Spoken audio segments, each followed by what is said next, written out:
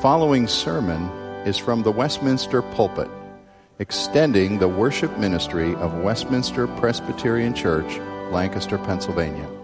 We are a local congregation of the Presbyterian Church in America. Please contact us for permission before reproducing this message in any format.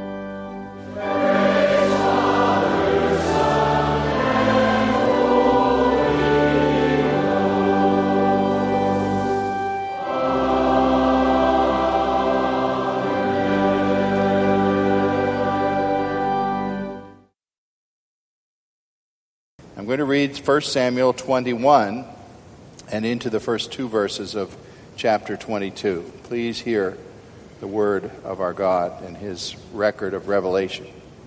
Then David came to Nob, to Ahimelech the priest. And Ahimelech came to meet David, trembling, and said to him, "Why are you alone and no one with you?" And David said to Ahimelech the priest, "The king has charged me with a matter and said to me, 'Let no one know anything of the matter about which I send you and with which I have charged you. I have made an appointment with the young men for such and such a place. Now then, what do you have on hand? Give me 5 loaves of bread or whatever is here.' And the priest answered David, 'I have no common bread on hand, but there is holy bread if the young men have kept themselves from women.' And David answered the priest, 'Truly women have been kept from us always when I go on an expedition. The vessels of the young men are holy even when it is an ordinary journey. How much more will their vessels be holy?' So the priest gave him the holy bread, for there was no bread there but the bread of the presence, which is removed from before the Lord to be replaced by hot bread on the day it is taken away. Now a certain man of the servants of Saul was there that day, detained before the Lord. His name was Doeg the Edomite, the chief of Saul's herdsmen. And David said to Ahimelech, 'Then have you not here a spear or a sword at hand? For I have brought neither my sword nor my weapons with me, because the king's business required haste.' And the priest said, 'The sword of Goliath, the Philistine, whom you struck down in the valley of Elah, behold, it is here, wrapped in a cloth behind the ephod. If you will take that, take it, for there is none but that here.' And David said, 'There is none like that. Give it to me.' Then David rose and fled that day from Saul and went to Achish, the king of Gath. And the servants of Achish said to him, 'Is not this David, the king of the land, who they sang about in their dances, saying, Saul has struck down his thousands and David's his 10,000s? And David took these words to heart and was much afraid of Achish the king.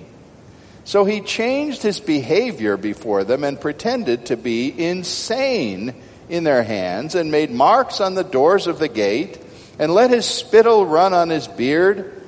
And Achish said to his servants, Behold, you see the man is mad. Why have you brought him to me? Do I lack madmen, that you have brought this fellow to behave as a madman in my presence? Shall this fellow come into my house?' And David departed from there and escaped to the cave of Adullam. And when his brothers and all his father's house heard it, they went down there to him. And everyone who was in distress, and everyone in debt, and everyone who was bitter in soul gathered to him. And he became captain over them. And there were with him about 400 men. This is God's word. Every driver of a car has this situation once in a while, maybe even with some regularity. I drive through a nearby neighborhood, many of you know as Mondayman Farms, pass through there going and coming from my home to church every day, sometimes a couple times a day, and I have decided that Mondayman Farms should better be called Squirrel City. If you live there, maybe you know why, because I can never seem to drive through that road and without encountering one or more squirrels moving about. And you know that situation you have with a squirrel, how they're at the edge of the road or maybe in the middle of the road, and you approach, they hear your car, and they something in the brain says, get out of the way. So they go this way, then they go this way, and this way, and this way, and this way. And it seems like the last move always has them headed for my front wheel. And I think, surely this is the death blow. And I look in my rearview mirror and say, no, I missed them. How in the world did I miss him? I wasn't trying to hit him. That's never been my aim. But it amazes me to see that kind of behavior, that they're back and forth, trying to decide how to escape. Well, the reason I mention something as trivial as that is because I know people like that. People who are so skitterish in their behavior, particularly when under some kind of a fear or threat, that they dodge this way and that way and come up with all kinds of schemes and lies and covers, and they're trying to get out of a situation but almost diving into worse danger by the things that they do. As we read of odd incidents here in the life of David in 1 Samuel 21, you might very readily wonder, is this actually the same man who showed such bold courage before Goliath? It seems like he is doing really weird things in this chapter in several different ways. He's certainly afraid. He had to flee very suddenly from Saul, so much so that he didn't have time to pack up a lot of supplies and a camping gear and stuff a knapsack with food and take his best weapons and a couple of armed men. It looks like he just basically ran away with the shirt on his back. And in the course of things here, he's living out what he told to Jonathan in chapter 20, verse 3, when he said, I am only one step away from death by your father's hand. Escape from Saul, who was a dangerous enemy, is his all-consuming motivation. And David was alone in this chapter until the very end of the text that I read. A man of God here doesn't have his home, he doesn't have his wife, he doesn't have his best friend, doesn't even have a weapon. No army was with him. And so we have a chance to find out, what does a man of God do in solitary confinement when under the pressure of great fear? Sadly, for the most part, he does not act according to his faith. And if you think David is such a great man of God that he always dwelt on a high spiritual plane, you certainly have to make an exemption for 1 Samuel 21. He's very human and very prone to error and mistake and fear in this chapter. He's portrayed, warts and all, as most other biblical characters are here. He's just like that squirrel trying to dodge the wheel of the approaching car and not sure which way to turn. Well, I believe there are many people, and any one of us, that might be in a time like that in our own lives, when we're not quite sure how to get out of a situation, how to be free of something we're afraid that's going to happen, losing the job if we don't do a certain thing, losing a relationship with an important person in your family. And you're driven by the fear of what may happen to maybe concoct some very strange solutions and even panic, as it seems David did here. God's favor for him was in a kind of eclipse as far as visible representation went. And yet, we're going to see that the Most High was working on behalf of David. Not really with his cooperation, but in spite of it in this particular time in his life. He thought desperate measures were the only way to go, and the Lord showed him otherwise by the end of this chapter, I think. In the first place, I want you to notice in 1 Samuel 21, 1 through 9, how David lied about his situation in multiple ways, and yet God still faithfully met his needs. Maybe we learn about a person when we see the place he turns to when he's in trouble. Where does he go instinctively? Is there a homing instinct in a person's life that says, go here when in trouble? I would suggest there was that homing instinct in David's life, because the place he went was a good place. He went to the house of the Lord. Now, that was not Jerusalem and a temple, because if you have the most rudimentary Bible history in mind, you'll remember David's son, Solomon, built the first temple. There was no temple now, and Jerusalem wasn't even a big center until later on in David's kingdom. The center of worship was a really obscure place, a little village called Nob, about as obscure as the name sounds. Nob sounds like some place beyond the remotest farm in Lancaster County you can think about. I know many jokes have been made, and I hope nobody's going to take this one personally, but people have joked with me about the little crossroads of Shennick. Some of you know where Shennick is. Some of you go, what? Never heard of it. And they say, well, if you can find Shennick, you can't get back once you're there. It's such an obscure place. I actually have been to Shennick and got back again. But Nob was a little village just north of present-day Jerusalem where the tabernacle was housed and the priests functioned in the carrying out of the ceremonial law, bringing of sacrifices and things, and putting things on the altar, which included, according to Old Testament requirements, fresh-baked bread, 12 loaves of bread representing the tribes of Israel that sat on the altar, showbread it was called, or bread of the presence, that was put there for a week at a time. And at the end of the week, it was replaced, of course, with fresh bread, and the priest got the wonderful privilege of being able to eat 7-day-old bread.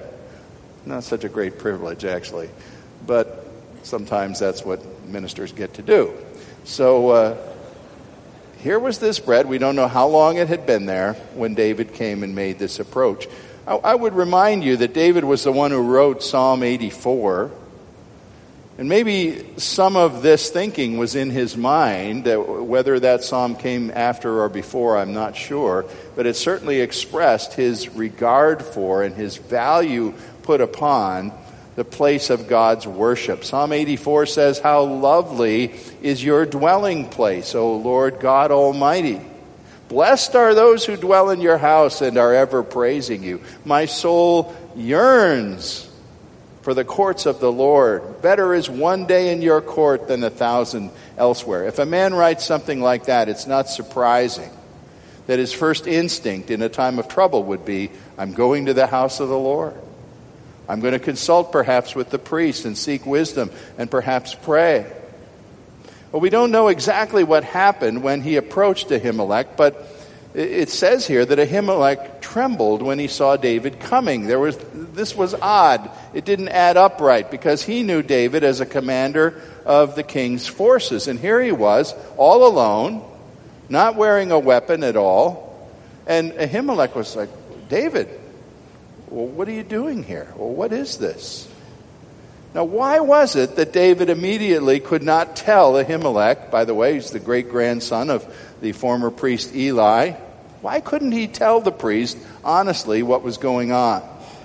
Most people think the answer here is that he didn't want to implicate the priest into helping him and therefore being thought to be Saul's enemy. And indeed, I'm not going to get ahead of the story, but there's a hint in the verse 7 of this man Doeg, the Edomite, who was there, who later ends up being a spy and tells Saul what happened. And that indeed gets Ahimelech in really big trouble, and we'll get to that later on. But maybe that's what David feared, that if Ahimelech helps me, he'll get the wrath of Saul for helping me. So I better make up a story. Oh, Ahimelech, I'm on a secret mission from the king, and I'm going to meet my men down the road here. They're rendezvousing with me soon, and I don't have anything for them. I need to feed them. Do you have any bread? Well, you see what Ahimelech did.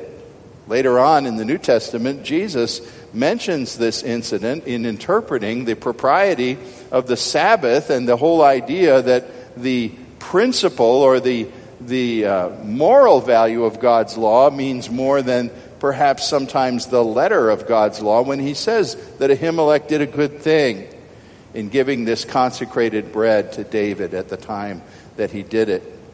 He bent the rules to observe mercy rather than say, well, no, I couldn't touch, that's the only bread I've got and I couldn't touch it. And so Ahimelech does help David here. David also got a weapon. What an irony of the weapon he got. You know, with no great organized capital yet for the nation or the kingdom, it almost seems like whatever the equivalent was of the Smithsonian Institution was also at Nob, where the worship center was. And in this little mini museum, they had what? The sword of Goliath. A great trophy. Certainly one of the biggest national trophies you could imagine, because it represented a tremendous victory over their enemies. And David says, got any weapons? Oh, do I have a weapon for you? And of course, who should wield that weapon but David, who had actually captured it in the first place and killed Goliath. We don't know the exact size of that sword, but you can imagine, we talked weeks ago about Goliath's 9-foot stature. If you're 9 feet tall, how big is your sword? I'm guessing 5 feet.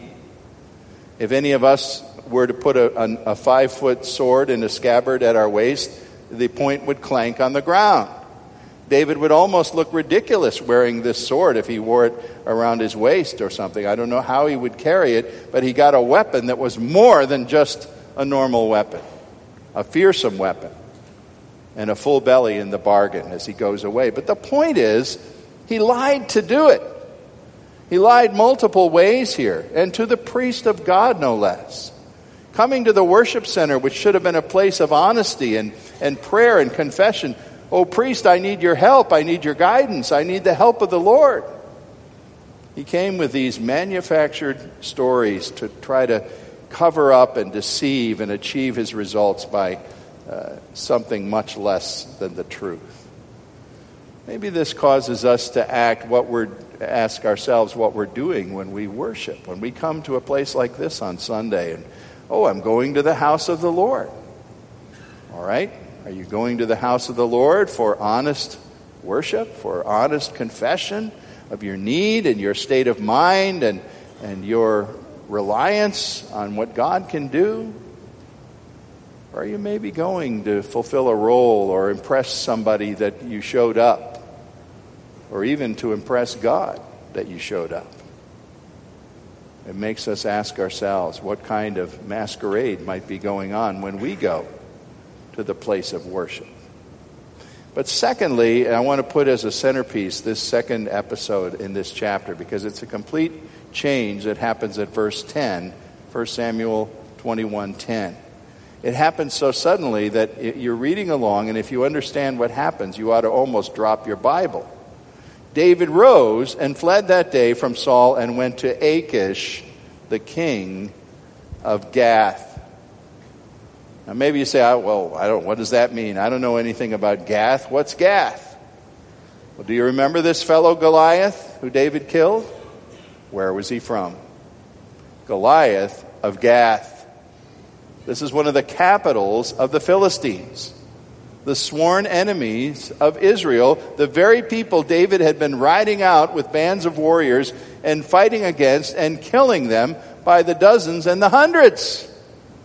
David, who instigated in the killing of Goliath that day a great rout that sent the people of Gath that were with Goliath fleeing, and many of them died. He's going to their city. And I stop and I look at this, I go, what? Are you kidding? Why did he do that? I'm trying to grope for something that would make you understand how absurd this is. And I know the example I'm going to give is absurd, but maybe it'll make the point. Here we've got President George W. Bush, who had led all the different struggles we had against various places in the Middle East, in Iraq and Afghanistan. Let's imagine that George W. in his retirement has some time on his hand, and he consults the CIA and says, hey, tell me, where's the Al-Qaeda headquarters now, or one of their headquarters in Afghanistan? I think I need to pay a visit. And so George W. Bush gets in his airplane and goes to Afghanistan and strolls up to the headquarters, hidden house of Al-Qaeda leaders, and knocks on the door. And says, hey fellas, I'm the former president of the United States. I just thought I'd stop in and pay you a little call. Do you have any tea on hand or cookies that we could sit down and have some fellowship? Of course that's ridiculous. But how much more ridiculous is David going to the king of the very enemy city that he had fought against all this time? You say, what in the world is he thinking of? Did he think that they wouldn't recognize him? They did recognize him, of course. And we would believe that David knew he would be recognized, but somehow in the process of being recognized, it says here, the servants of Achish reported, is this not David? And started to talk about him. His nerve left him. And he thought, oh boy, wait a minute, this isn't going to work the way I thought. What we believe he thought he could do is go there and offer himself, a man with a price on his head from Saul, as a mercenary and say, hey, do you know what? King Saul hates me. I will fight for you. Let me go out at the head of the Philistine forces, and Saul will see me, and the forces of Israel will fear because I am with you. That's probably what he was trying to do here. But he began to feel then that even that wasn't going to work and that he might be killed. And so look at what he did. He certainly was an inventive man. He started to act as if he was insane. He let himself drool on his beard. He must have gotten down on all fours and maybe he barked like a dog and made marks and danced around and made nonsense noises. He pretended he was suddenly insane. You wonder how that helped him. Why wouldn't they kill him anyway? Well, one thing we do know, that in the ancient world, those who were thought to have what we would call mental disorders or insanity, to act in bizarre ways, were usually respected and more or less left alone. It was whatever gods they worshiped, they would say, oh, our gods would be angry if we hurt this person because he's not in his right mind. If you think the Bible doesn't have humor, I love the humor of King Achish. Did you see it as I read?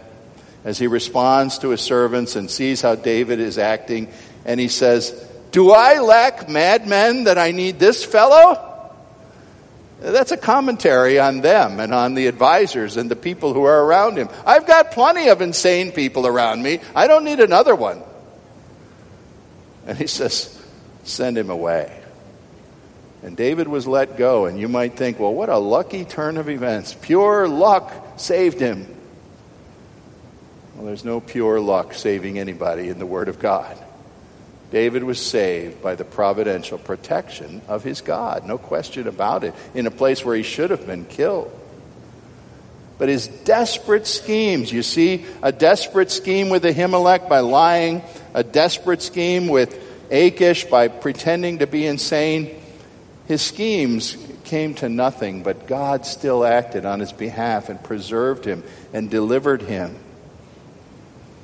You know, again, there are real carryovers because we can see ways in which we, as children of God who should trust him and wait for him and pray and expect him to guide and protect, end up inventing schemes where we would depend on the people of this world and say, maybe this powerful friend over here can do some political thing for me, or can do something to my financial advantage, or can somehow get me out of this mess that I'm in.